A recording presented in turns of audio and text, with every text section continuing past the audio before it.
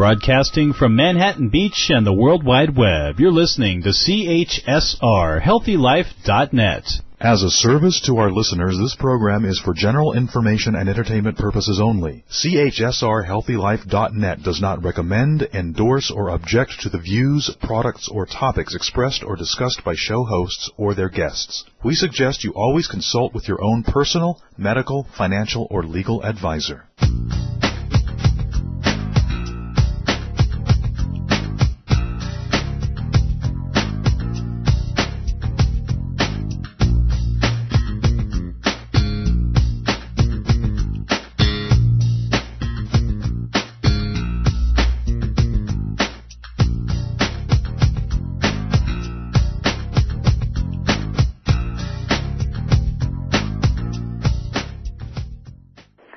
Everybody, welcome to Mary Ann Live. Hey, all you Steve Berry fans.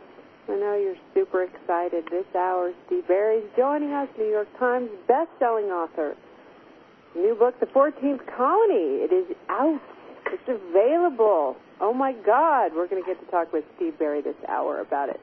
Yeah, it makes you hyperventilate. I don't know if you've ever read one of his novels. It's like, wow. I mean, it's so exciting, and it's the kind of thing where you just can't put it down, and there's so much excitement, and yeah, I get it, all right, it's all right, we're going to get there. But before we do, what we like to do here at Mary Ann Live is we like to get present.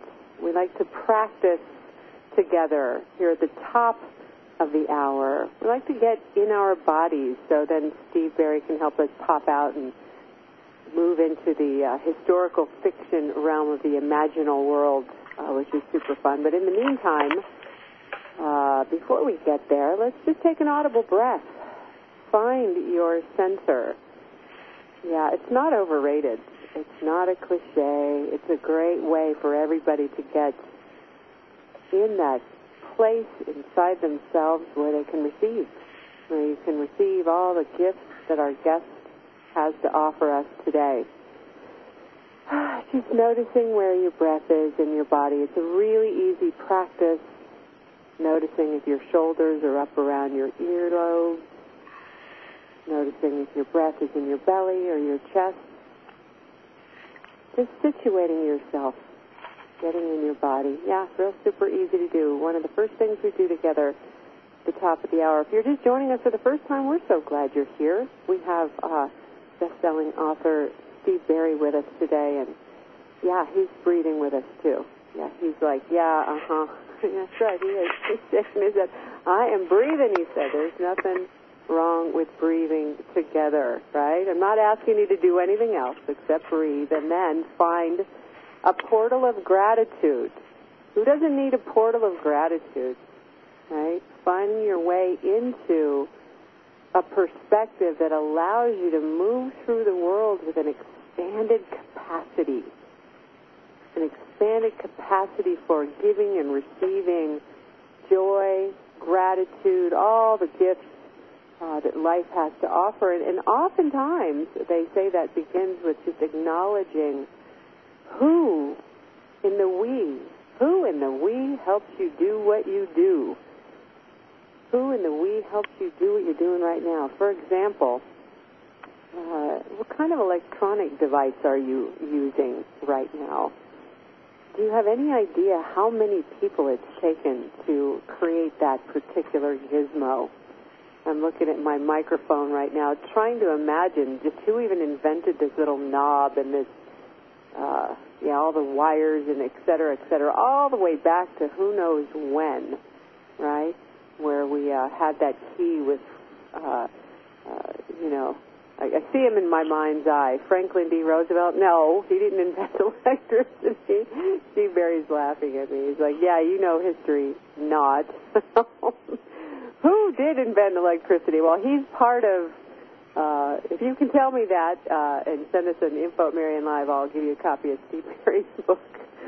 Yeah, I'm grateful for that guy, or for the group of people that made it possible for electricity. Who are you grateful for? For the food in your belly, for the electronic devices you're using? Yeah, just know the list is long. We're going to go down our list of folks who make this program possible while you multitask and find your own portal of gratitude. How many people does it take to write a book anyway, right?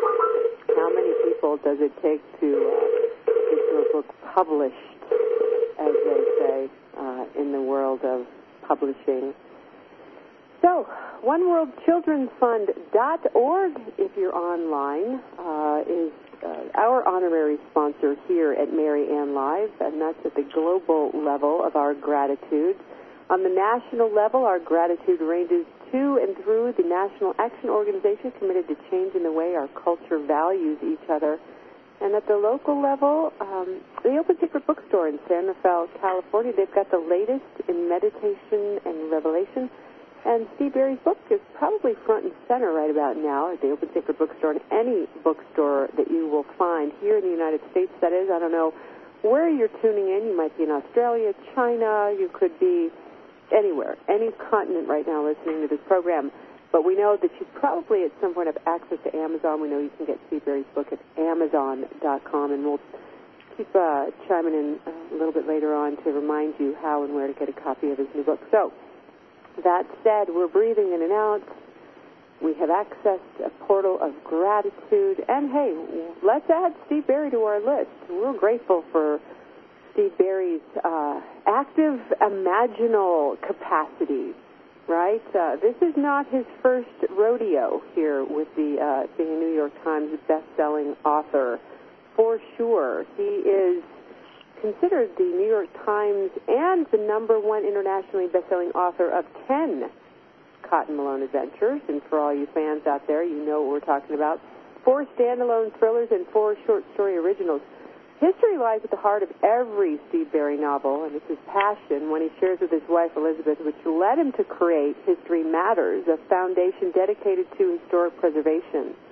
Since 2009, Steve and Elizabeth have crossed the country to save endangered historic treasures, raising more than $800,000 via lectures, receptions, galas, luncheons, dinner, etc., and their popular writers' workshops. And he's joining us today to talk about his new book, which we've got right here front and center, The 14th Colony, asking what can history teach us? Can it be exciting? Oh, yes. This author, for sure, translated his books into 40 languages, 20 million copies sold. He's bringing us his latest thriller. Hey, what happens if the president and vice president-elect both die before taking the oath of office? Well, the answer is political chaos, enough possibly to bring down the United States of America. Well, stay with us this hour, and we will uncover some of the little-known historical secrets from both America's and the Soviet Union's past and how they might be affecting our lives today. Welcome to the program, Steve Berry. We're so glad to have you here on Marian Live. Great to be here. Thank you. I've been breathing right now. You've been breathing. I heard you. I'm a witness. You're a good breather, Berry. You're a good breather, Mr. Berry. Yeah. Oh, yeah. All right. So we're breathing together, everybody. Steve Berry's in the house joining us today on Marian Live. The 14th Colony. Now, for your fans, we're all ready to talk about this book, but let's back up a little bit and talk about, the Cotton Malone series that you've created and where that started, Steve, just so we can catch people up. It started in 2006 with the Templar Legacy. I created a character. I was in Copenhagen, actually. I was there. And I was sitting in Hybroplads, which is a square there, and I was in the Café Nordon, which is still there to this day, on the second floor, looking out a lovely evening, beautiful evening in Copenhagen. And he just sort of popped into my brain, this character of, he'd be a retired Justice Department agent. He would live here in Copenhagen. He's going to own an old bookshop, and it's going to be right there in Hybroplads, and there's even a building there. It's a Royal Danish porcelain shop. And the facade is a 16th century brick. And I just moved that facade to the other side of the square, and I made that his bookstore. And so he was sort of born there. And I went home and I wrote The Templar Legacy. Now, that was my 4th novel that was published, and it was my breakout book. Every writer has a book that kind of kicks you up a notch. And My first three did very well, but Templar did really well. The Templar Legacy, and it remains to this day my biggest selling book. And so Cotton was born. He's now had, we're now on the, we've been 10, and the 14th colony is the 11th adventure for Cotton Malone. So he's been around, and he's had some great adventures. And for people who don't read me, my books deal with something from the past, something real, something actually real from history that you may know nothing about, that still has great relevance today, because mine are modern-day international suspense thrillers, and so that thing from the past still has relevance today. And they're action, adventure, you know, secrets, conspiracies, international settings, all those kinds of things. And it's a little bit of I say all the time, it's a little bit of James Bond, it's a little bit of Indiana Jones. And it's a little bit of Da Vinci Code. It's sort of a little bit of all three of those. What do you attribute to the great popularity surrounding the Templar stories or lore, legacy, and so forth? Well, they were in 2006. From around 2003, of course, Da Vinci, did that. It brought Templars to the forefront. That was a magic word, and you saw a lot of books with that title in it, Templar. And it was a magic word. By spring of 2006, I was in the last wave of that. The Da Vinci Code movie came in May of 2006 and sort of ended after that. It sort of had this 3-year run, it ended. So it was a magical word that people just were fascinated with. My book doesn't deal with the Hollywood Templars, though, the weird version and the odd version of them. Mine deals in the Templar Legacy. I dealt with how they were really like, but it was still a great action adventure story with Cotton Malone. It deals something very interesting, very relevant. It was one of my religion books. I did 3 religion books: Third Secret, Templar Legacy, and Alexandria Link, and it dealt with something very interesting from the New Testament. It's a great thriller. If anyone's ever checked it out, I would encourage them to give it a shot. Beautiful. That's a great invitation. I don't think anybody will be disappointed. And as wanting to be very gentle in my approach to your relationship with your muse, I do have a couple of questions about how it is that you've conjured this character. You say he just sort of showed up, but is there any background that you could make us privy to that might have, I don't know, made you prone to come up with such a character? Well, he's basically me. He's my personality. I used me to create him, so he's essentially is me in just about every respect, except for the extraordinary things that he does, jumping out of planes and shooting guns and doing all that kind of stuff. I don't do that, but as far as his personality and his thoughts and his actions and his faults, his fears, those are pretty much mine. So he's really just me. So he's an easy character for me to deal with because it's just me there. And Cassiopeia Witt, who's become his love interest over the years, is basically my wife Elizabeth. So it's really just the two of us in the book is what it is. All right, got it. And so in terms of being a writer, is this something you've done for most of your adult life? Did you have another incarnation there that preceded this? Yes, I was a lawyer. I was a trial lawyer for 30 years, and I started writing in 1990. I was 35 years old, but I didn't sell from the day I wrote my first word to the day I sold my first word was 12 years, and I submitted 5 manuscripts to New York publishing houses during that time. I wrote 8, but 5 went up, and they were rejected 85 times. It was the 86th time that I made it 12 years after I started. And then I wrote 7 books as a lawyer, and I stopped practicing in 2008. Do you miss it? Not a bit. Not a bit. Not a drop. I did it for 30 years. I was a trial lawyer, and I did thousands of divorces and criminal defense. I saw people at their worst. It was exciting. I enjoyed it, but I wouldn't want to go back, no. So talk about your fascination with history before we go to the break here. Let's get started on that.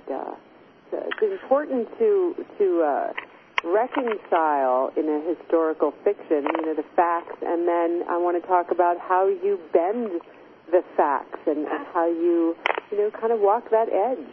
because that's just something that's not so easy to do.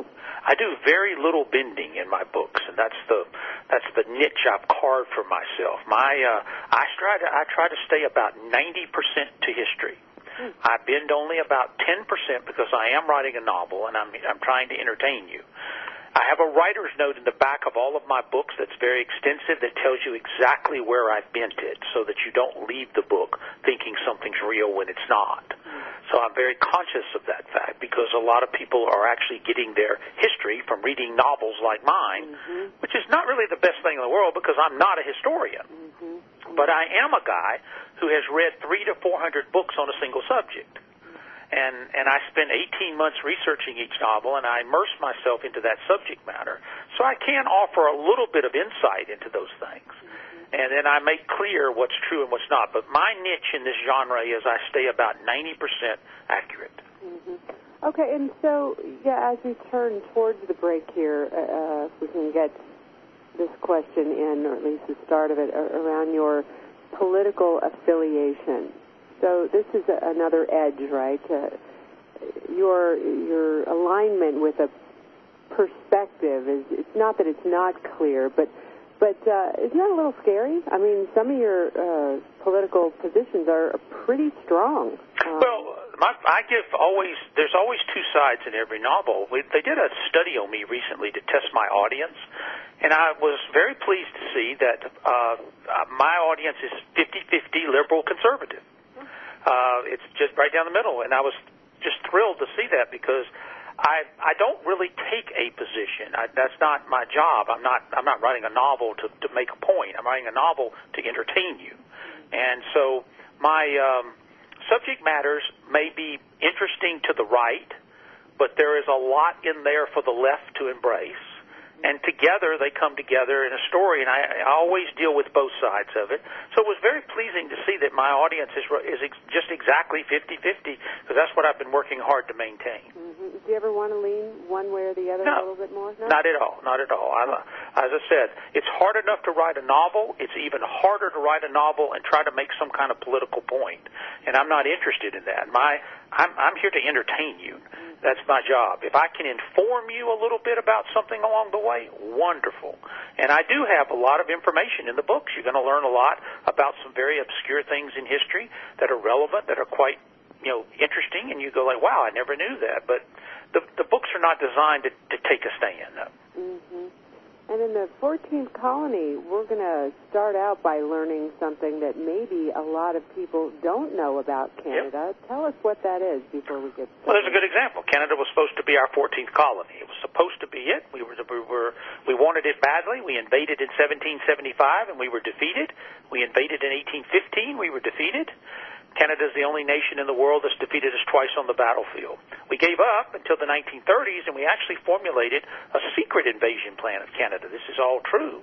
It's one of these things from history that you may not know a lot about. It was classified until 1974, and it figures very prominently in the 14th colony. I thought it was pretty fascinating. I didn't even know that we have been defeated twice here in America. Twice. Yeah, twice. Twice. I mean, nobody ever talks about that. Right? Yeah, we got beat bad. It wasn't a simple defeat. It was a crushing defeat. We always thought the French up there hated the British worse than they hated us, and we were wrong.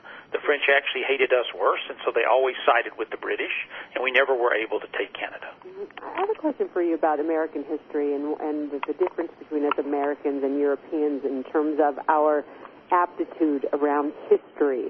It seems to be a pretty common fact that most Europeans are more, they're more up on their historical, their heritage, the facts and so forth. And here in America, like you said, we learn it from novels. Why do you think that is? Well, we take a blasé attitude to it because at school we all hate it. You ask, what's the worst course you ever had in school? History. I hate history because a lot of times it's the way it's taught. History is a story. It's exactly what it is as a story, and it's not taught that way. It's taught facts and figures and data and all, and nobody really cares about that. So we have from a very early age, we're turned off to it, and so we block it out. Now in Europe, it's different. It's surrounding them every day, and there's a great nationalism in each country there. They're very proud of their heritage. They want to know where they came from, and here we deal far more in the myths of history. We like the myths and the story and the legends of history, not necessarily the more relevant and important things. To me, the truth is a lot more fascinating. Mm-hmm. Well, they say that the history is recorded primarily by the victors. Yep. Well, not primarily, totally recorded by the victors. Whoever is in charge, whoever survives a particular something are the ones who actually make the notations and write it down for posterity, and that's the way it's been for all eternity. Yeah, and that's starting to change with our information. Yeah. It's different now. Yeah, it really is. And for example, some of these little-known facts, we get to share them and be changed by them. I think that's one of the things I liked about your novel, this particular one. Just the way that I feel affected by history without it being necessarily reductive or trying to lead me in a direction. It leaves me with questions. As well as informing me in ways that maybe, I wouldn't have thought about before. I think that's a real art, a gift that you offer all of us. Thank you. That's my main goal.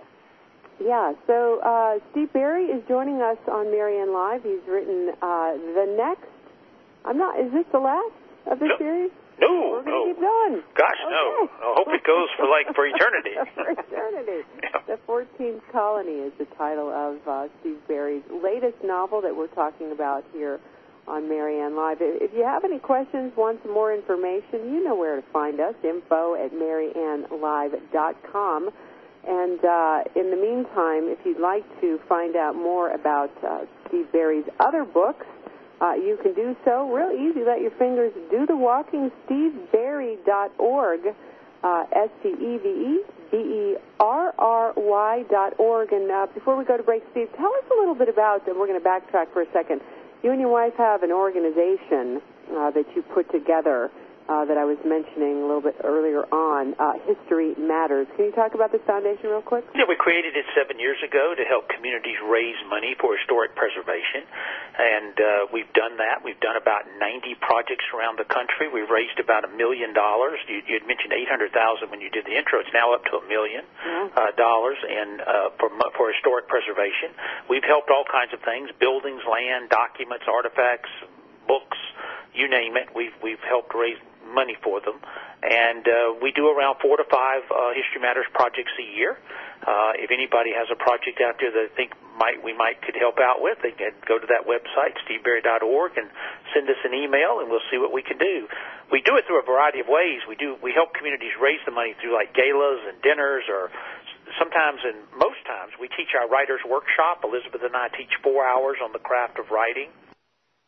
And all of the money that we raise from those goes to the project. We never charge expenses to come or anything. We pay our own way. So if anybody's got something out there, send me an email. Beautiful. All right, everybody, sit tight. We're going to be back right after these messages. More from Steve Berry right here on Marianne Live. The 14th Colony is the title of his new novel. Get a copy while you're at the break. We'll be right back.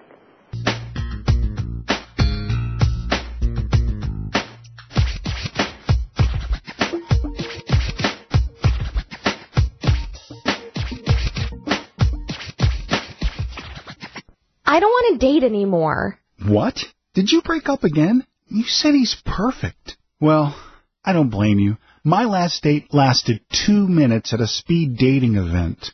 Are you still looking for the one? There are millions of singles looking for soulmates. Actually, drama-free love. Worry no more. 9 international relationship experts collaborated to bring you secrets to drama-free love. Proven solutions that singles use to help them find, catch, and keep the right relationship. Get your copy of Secrets to Drama-Free Love at Amazon.com now. We've ordered no more love life drama for us. Music, information, and friends. HealthyLife.net.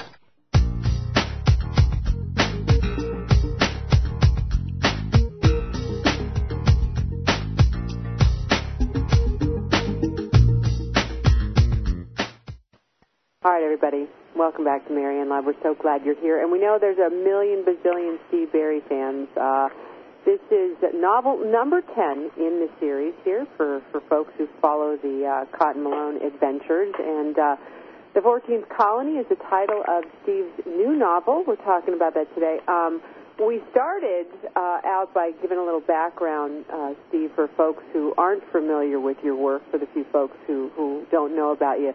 And we were talking about one of the things I thought was great was that, 90% of your history is factual, that you kind of, you go a little bit, you get creative with the 10%, but there's a disclaimer at the back of the book for folks who, aren't, so they're not misled. This is really unusual, and I appreciate that about you. Thank you. I spend about a week writing that writer's note because I go through making sure that you don't leave there thinking, as I said, most of it's true, so what usually happens, you think something's false when it's really true. Well, it's funny because, with all this, we were saying earlier, the information superhighway, I think that's probably the old school way of talking about the Internet, but, there's so much information out there, and people talk about things as though it's fact because they can, right? And there's something about integrity, and I really appreciate that about your writing, that you have a very strong integrity about your historical novels that I think is important for a lot of us, especially for a lot of us Americans who are learning about history in your novels. For example, during the right before the break, we talked about the fact that the Canadians kicked our butts twice, okay? And, And what Americans don't know is that we had an invasion plan of Canada in the 1930s, and we would have invaded Canada if Hitler had taken England in the Battle of Britain. And that invasion plan was not only created, it was actually steps were taken on it. So it was very interesting that we wanted, to be prepared, and we had set up to go up and take Canada. Right, yeah. And so that's a great entree. So Cotton Malone, he goes back to his folks, and he's thinking that they've got one more mission for him, right? And this is a great entree for what this book is predicated on.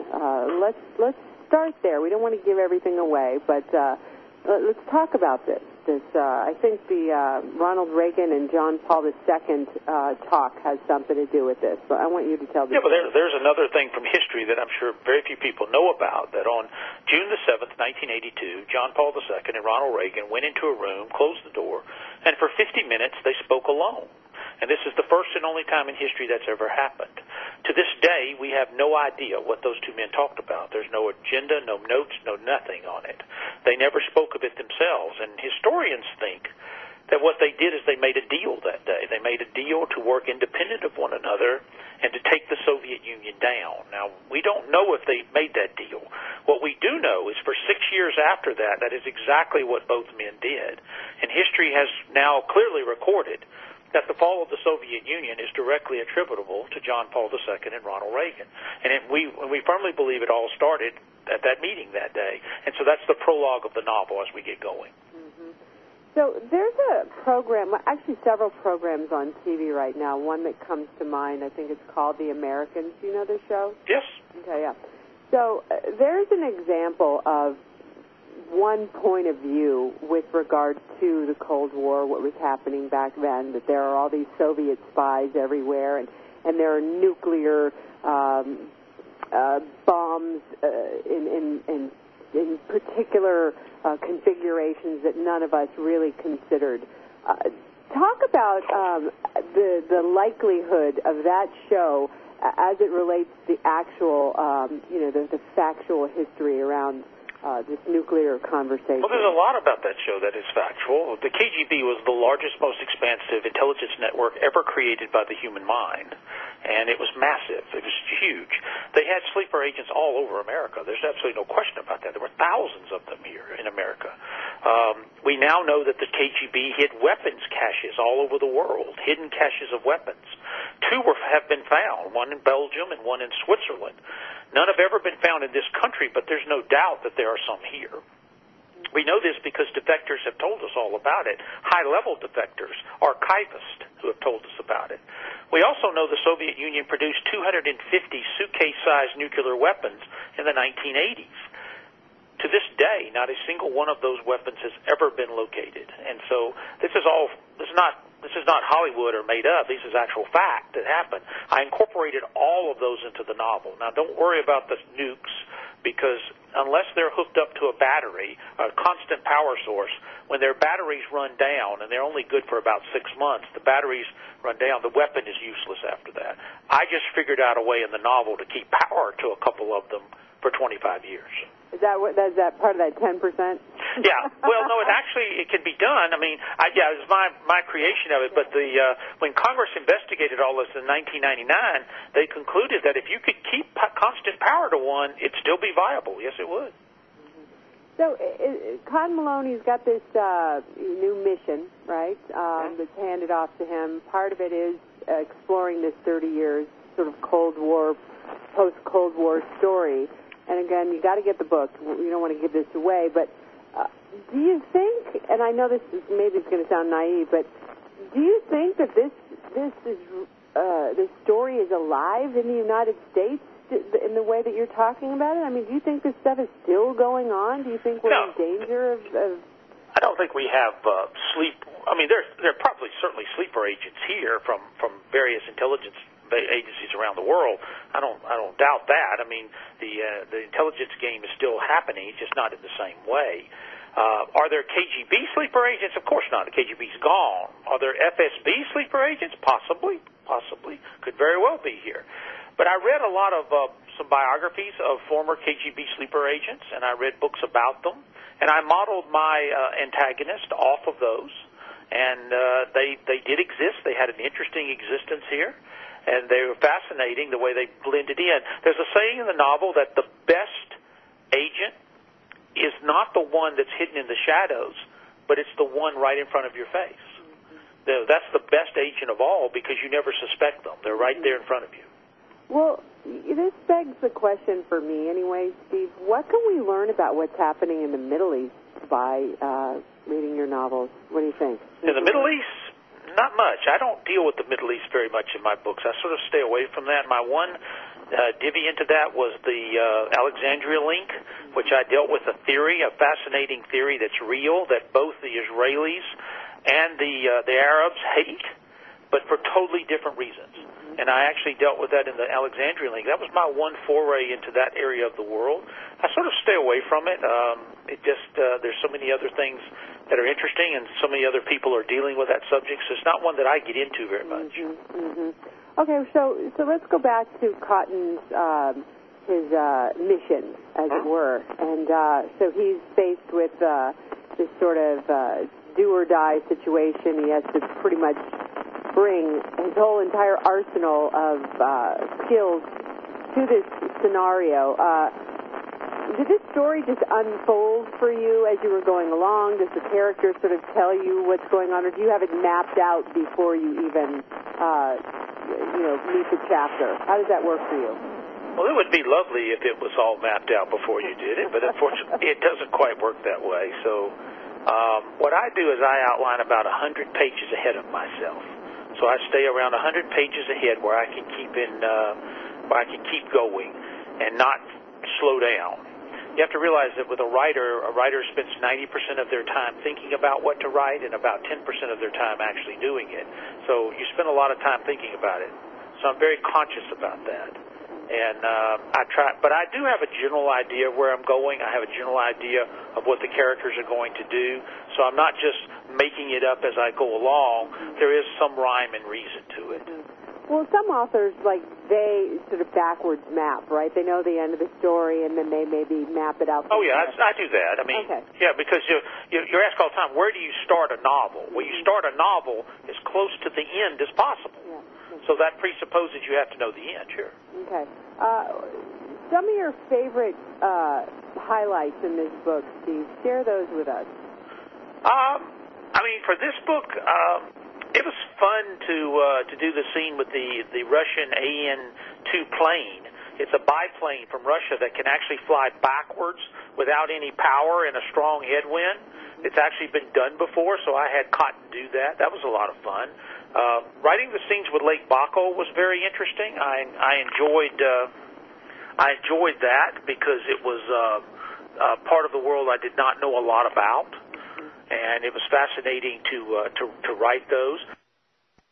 Prince Edward Island was cool. I loved all that up there. We actually went up and visited that. So there's a lot of really cool scenes in the novel, and I got to get a cool tour of the St. John's Episcopal Church across from the White House. They took me down in the basement, and that's when I got the idea to link that up. And so we had a good fun time researching. Yeah, on the note of the Russian biplane that can actually fly backwards, that's actually true. You say it's got no engine power. It could do that into a sufficient enough headwind, and that no other aircraft can make that claim. And this ability has been used by more than one pilot to avoid crashing in real life. Yep. Wow, that's pretty intense. And when I read about that, I said, well, I got to let Cotton take a shot at that. Yeah. Something you haven't had the chance to do yet. No, that's not me. All right, everybody, sit tight. We'll be back in just a minute. More with Steve Berry, The 14th Colony, his new novel, and we'll get back right after these messages.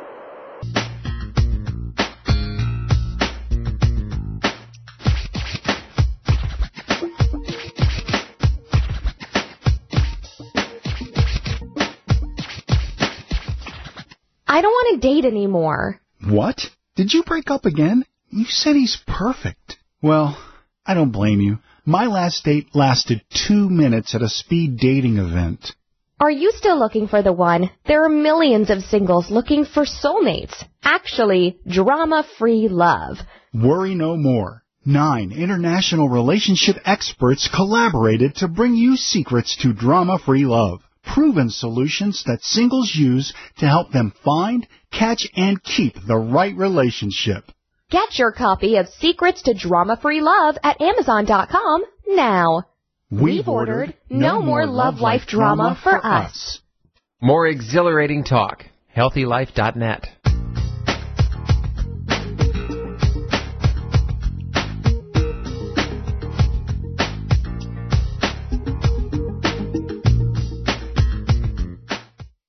Welcome back, everybody. Thanks for joining us on Marianne Live. I'm Marianne Camarado. Joining us today, Steve Berry, New York Times best-selling author. He's written a new novel for us, The 14th Colony.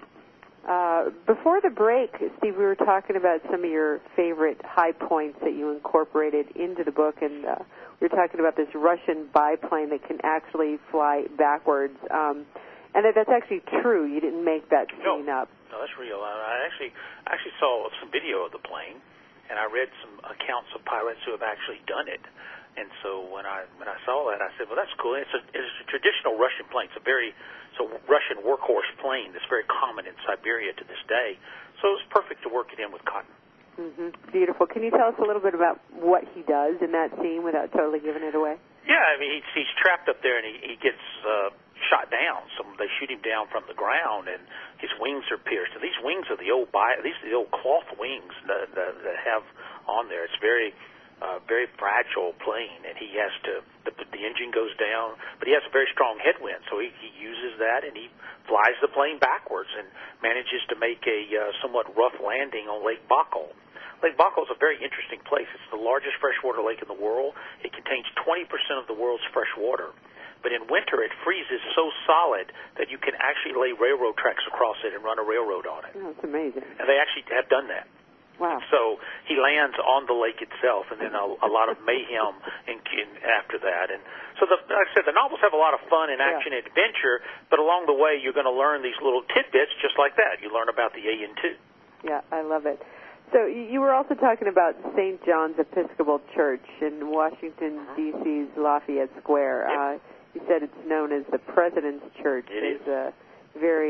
As every chief executive since James Monroe, I think they've each attended a service there or something. That's correct. And that Pew 54 is reserved for the President. There's a little plaque. It says the President's Pew, and if the President is there, that is the President's Pew, and it's there. And every president since Monroe has gone there for at least once. Wow. And the cool thing about the church, though, is that it was built in 1815. At the same time, they were rebuilding the White House across the street after it being destroyed in the War of 1812. It was burned in the War of 1812, and that was an incredible coincidence to me.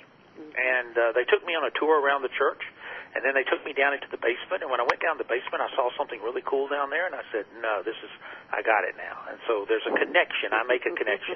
And there's that little 10% again. Yeah, there you go. That little 10%.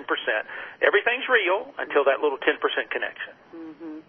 I was reading, I think it was in chapter 33, there's a scene, one of my favorite scenes in the book, when you just don't know who's on first, right? You think, even though you know these characters, I love this about your books, you think you know these characters, but then they surprise you. Just when you think you know who's got the gun, or you know who's killing who, or who knows what they think they know.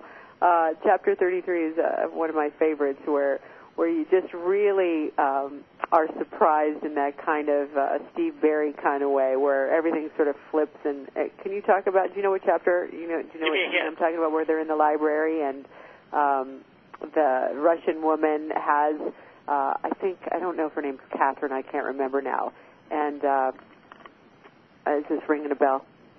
Hang on a second here. I'm going to find it for you guys. I just noted it for myself because I was so riveted by this particular scene where she's got the gun to him. She's got a Russian accent. Petrova is her name. Yep. Right? So talk about this scene for us, because it's a great scene. As I said, I'm trying to remember it myself. See, I suffer from a fallacy in that I wrote the book, two years ago. All right.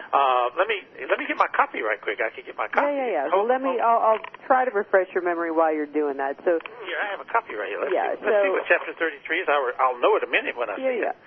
That's the problem when I write a novel. See, I'm 2 years behind everybody else. Sorry about that. And so my memory is sometimes don't worry. Let's see, 33. Here we go. Let's see where we are. Yeah, so Petrova is trying to get the book from the secret society that the secret society supposedly she believes is hidden here. That's one of the characters. And she's gone to Annapolis. Mm-hmm.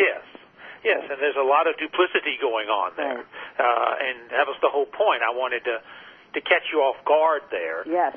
And you don't, you may think you know what's going to happen there. That's the whole point.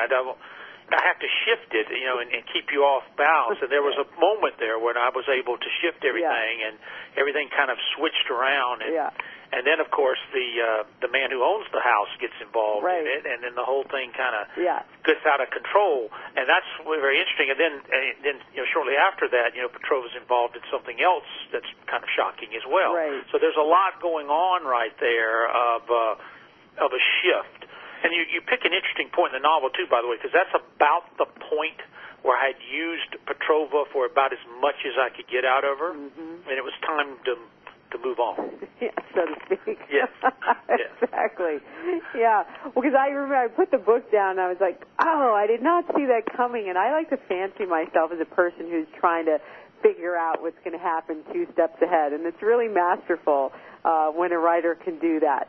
Throw you a curve and you're like, God, I did not see that coming. I always am amused when I get one of those Amazon reviews or something where the guy says, I could see everything coming a mile away, and because it was interesting because I couldn't see everything coming, and I made it and created it. I'm really proud that you're able to see everything that's coming because I go to great lengths to hide it. Yeah, from yourself even. Yes. That's very funny. Yeah, you're not going to be disappointed. You want to pick up a copy of Steve Berry's book. It's available wherever fine books are sold. Amazon is one of our favorite places to do that. New York Times best-selling author Steve Berry is joining us today on Marianne Live. So, Steve, all right, this is a fast-moving, it's history, one part, what did you call it? James Bond meets, I don't know. Indiana Jones who meets Robert Langdon. So a little bit of all those. I like it. So you were definitely entertained. You were educated. And I have a question from a feminist bent, the more post-feminist era. I like your female protagonists your female characters in general. Do you get any coaching from your wife? You said your characters are inspired by Elizabeth, your wife. Talk about that process, how you work with her, or do you channel her, or how does that work? Well, all of my female characters are very strong, and that's That's a characteristic of my books. I don't have any little weak female characters at all. They're all strong women because I'm basically surrounded by strong women all the time. Mm-hmm. When I was in my law office, I was surrounded by them. I've always had them around, so I'm very comfortable with them. And so my characters are very strong. She has a lot of input into Cassiopeia. She very, Cotton was not supposed to be monogamous. I was going to have him kind of play the field in each book because it's a little more fun that way for me to have some new person come in and everything. And she decreed absolutely not. He's going to be monogamous. So, and I tried to break him up a couple of times, but she wouldn't let me. And so that's how he became monogamous. So I'm very conscious of my female characters. I want them to be strong, powerful women. I want them to have some vulnerabilities, though. They, of course, have those, but not to the point that they can't handle themselves. Yeah, when we get back after the break, I want to talk to you a little bit more about that. What the trend is with the emerging feminine, as they say, because you do a great job in your book depicting women as complex characters, which is kind of a new twist on an old story. When we get back right after these messages, more with Steve Berry right here on Marianne Live. Don't touch that dial.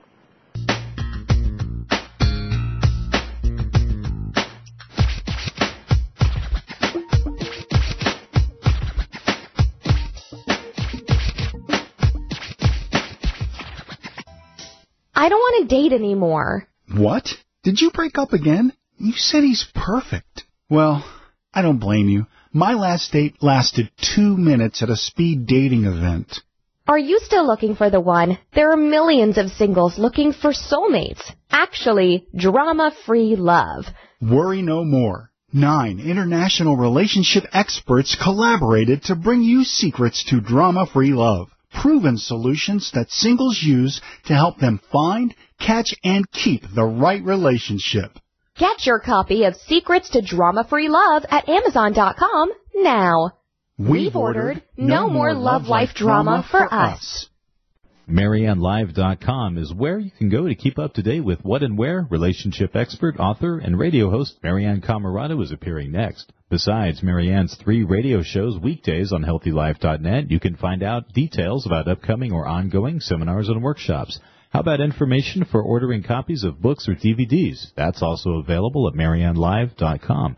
Find out about CORE certification, Certificate of Responsible Relationships. www.mariannelive.com. CORE certification, learning tools to attract, build, and sustain great relationships.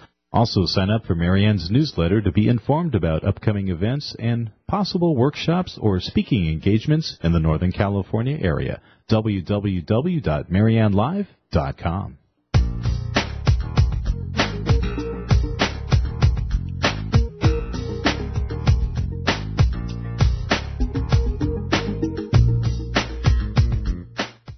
Back, everybody. We're so glad you're with us today. Joining us, New York Times bestselling author Steve Berry. He's in the house. He's written another book for us. For all you fans out there, The 14th Colony, if you haven't gotten a copy, and this is the time of year to do it here in the States. You know, a lot of us going on holiday, for those of us fortunate enough to get a day or two or a week away. This is the kind of book you want to be snuggled up with on the plane or on a train or, out on your lounge or whatever, or in the break room. It doesn't matter where you are. So, Steve, before the break, I was asking you about the female characters in your book and how novel, in my opinion, and I don't know, maybe some other post-feminists might agree, that you've got some good complexity and strength in these female characters. Do you feel like, okay, you said you've got a lot of strong female influences in your own life. When you look out in the political world, because we've got, Hillary and so forth out there, what do you think is happening in the real world in terms of the presence of the female? Well, the women are the largest block of voting in America. There's 60% of the voters are women, so it's a huge voting block. It's something that has to be taken, you have to take into account in any national election. And women have emerged very strongly in the political scene. We have, strong presence of women in in the Supreme Court now, and in Senate and Congress and everywhere. So it's certainly there. It's everywhere, and it's great to me. I mean, I'm very much believe in that equality across the board. Absolutely, there's no reason in the world why there would be any inequality at any point along the way. There's no reason for that at all. And so that probably does spill over a little into my writing because my women are tough, strong.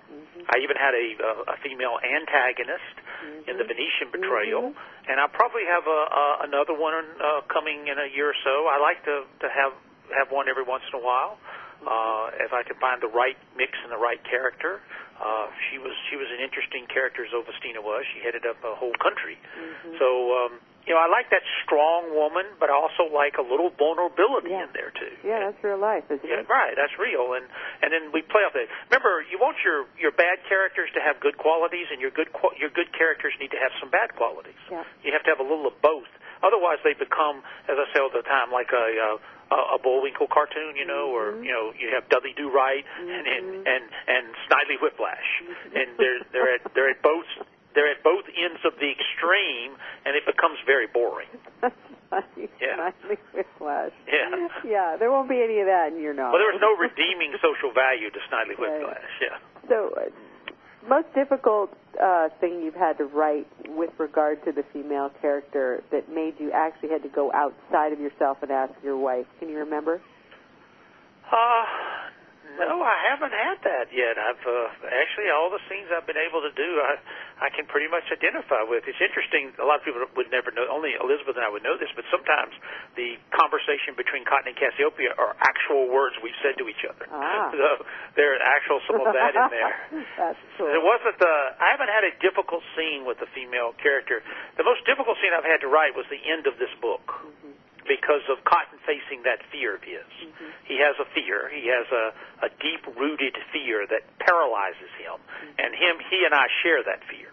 And so writing those scenes, it was tough for me because I've actually experienced what Cotton was experiencing.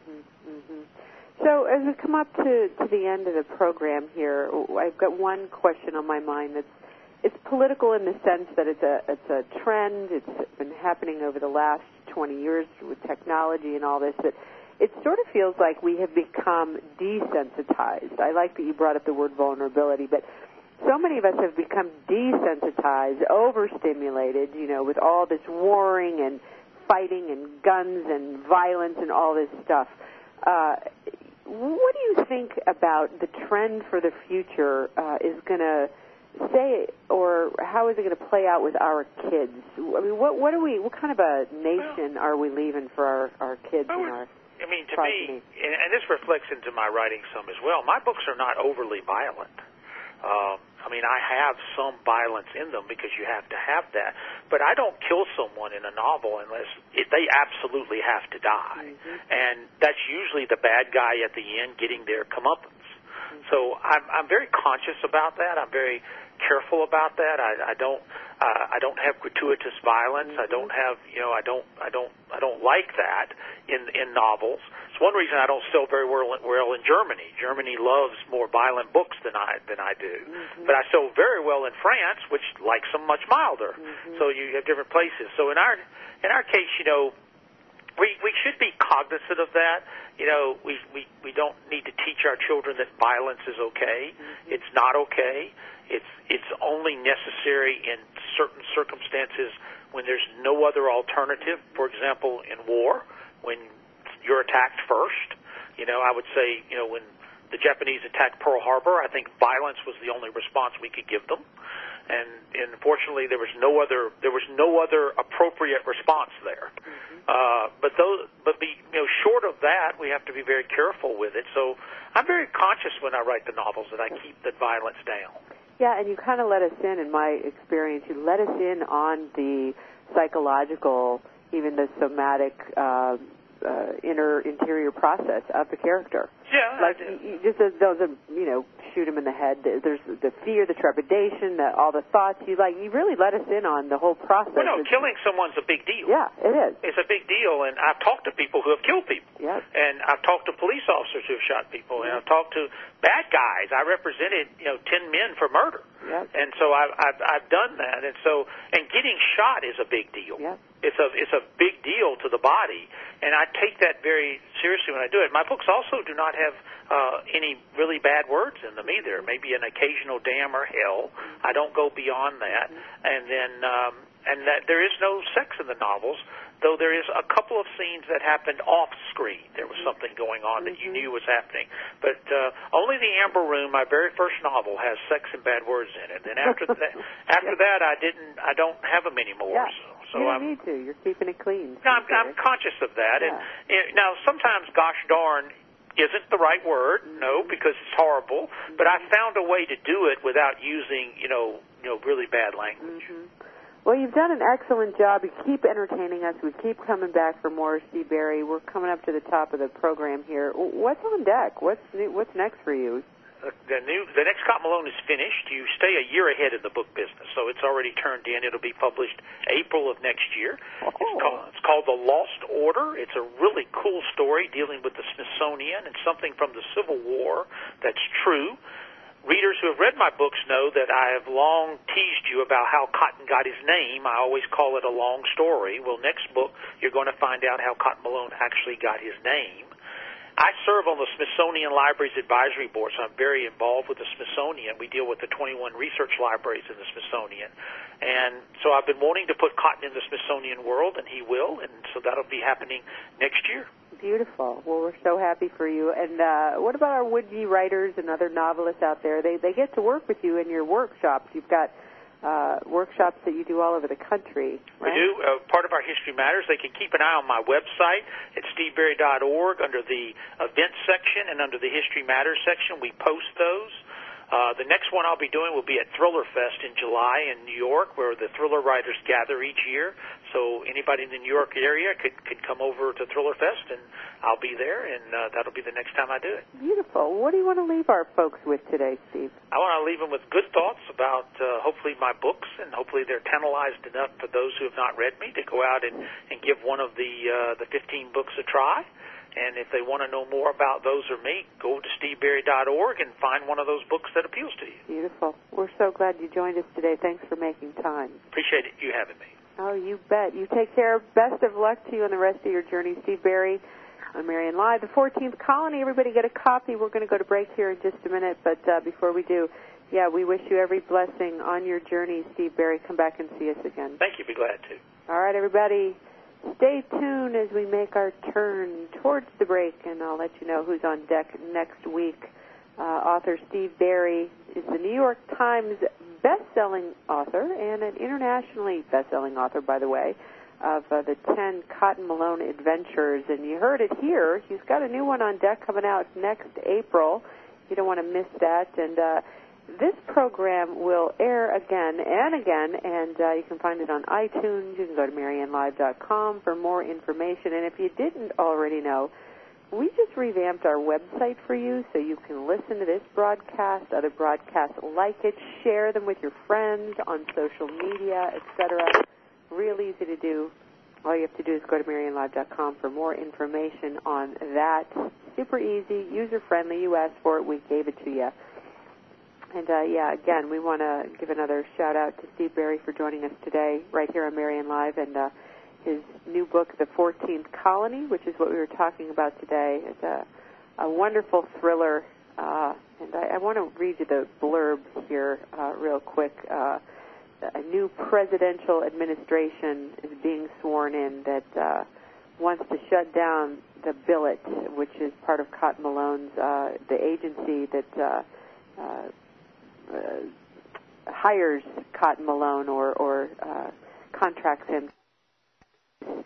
Beautiful adventures, very exciting adventures. So, you don't want to miss it. I'm not giving it away.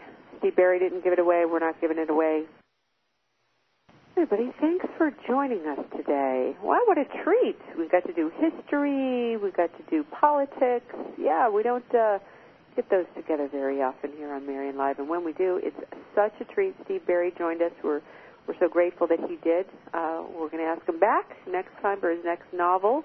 For those of you who like the mix of Indiana Jones and all the excitement of 007, that's what you're going to get in his new novel, The 14th Colony. Find out more at steveberry.org, STEVEBERRY.org for more information, or get a copy wherever fine books are sold. So joining us next week is a surprise. I can't tell you who we've got on deck, but I can tell you this. In the meantime, you want to talk about secrets to drama-free love? Oh, yeah, I collaborated with 8 other experts on love and relationships, personal coaches, matchmakers, dating coaches, and others. A comprehensive guide to going from dating to mating, defining a fulfilling relationship. It's called Secrets to Drama-Free Love, Proven Solutions that Singles Use to Help Them Find, Catch, and Keep the Right Relationships.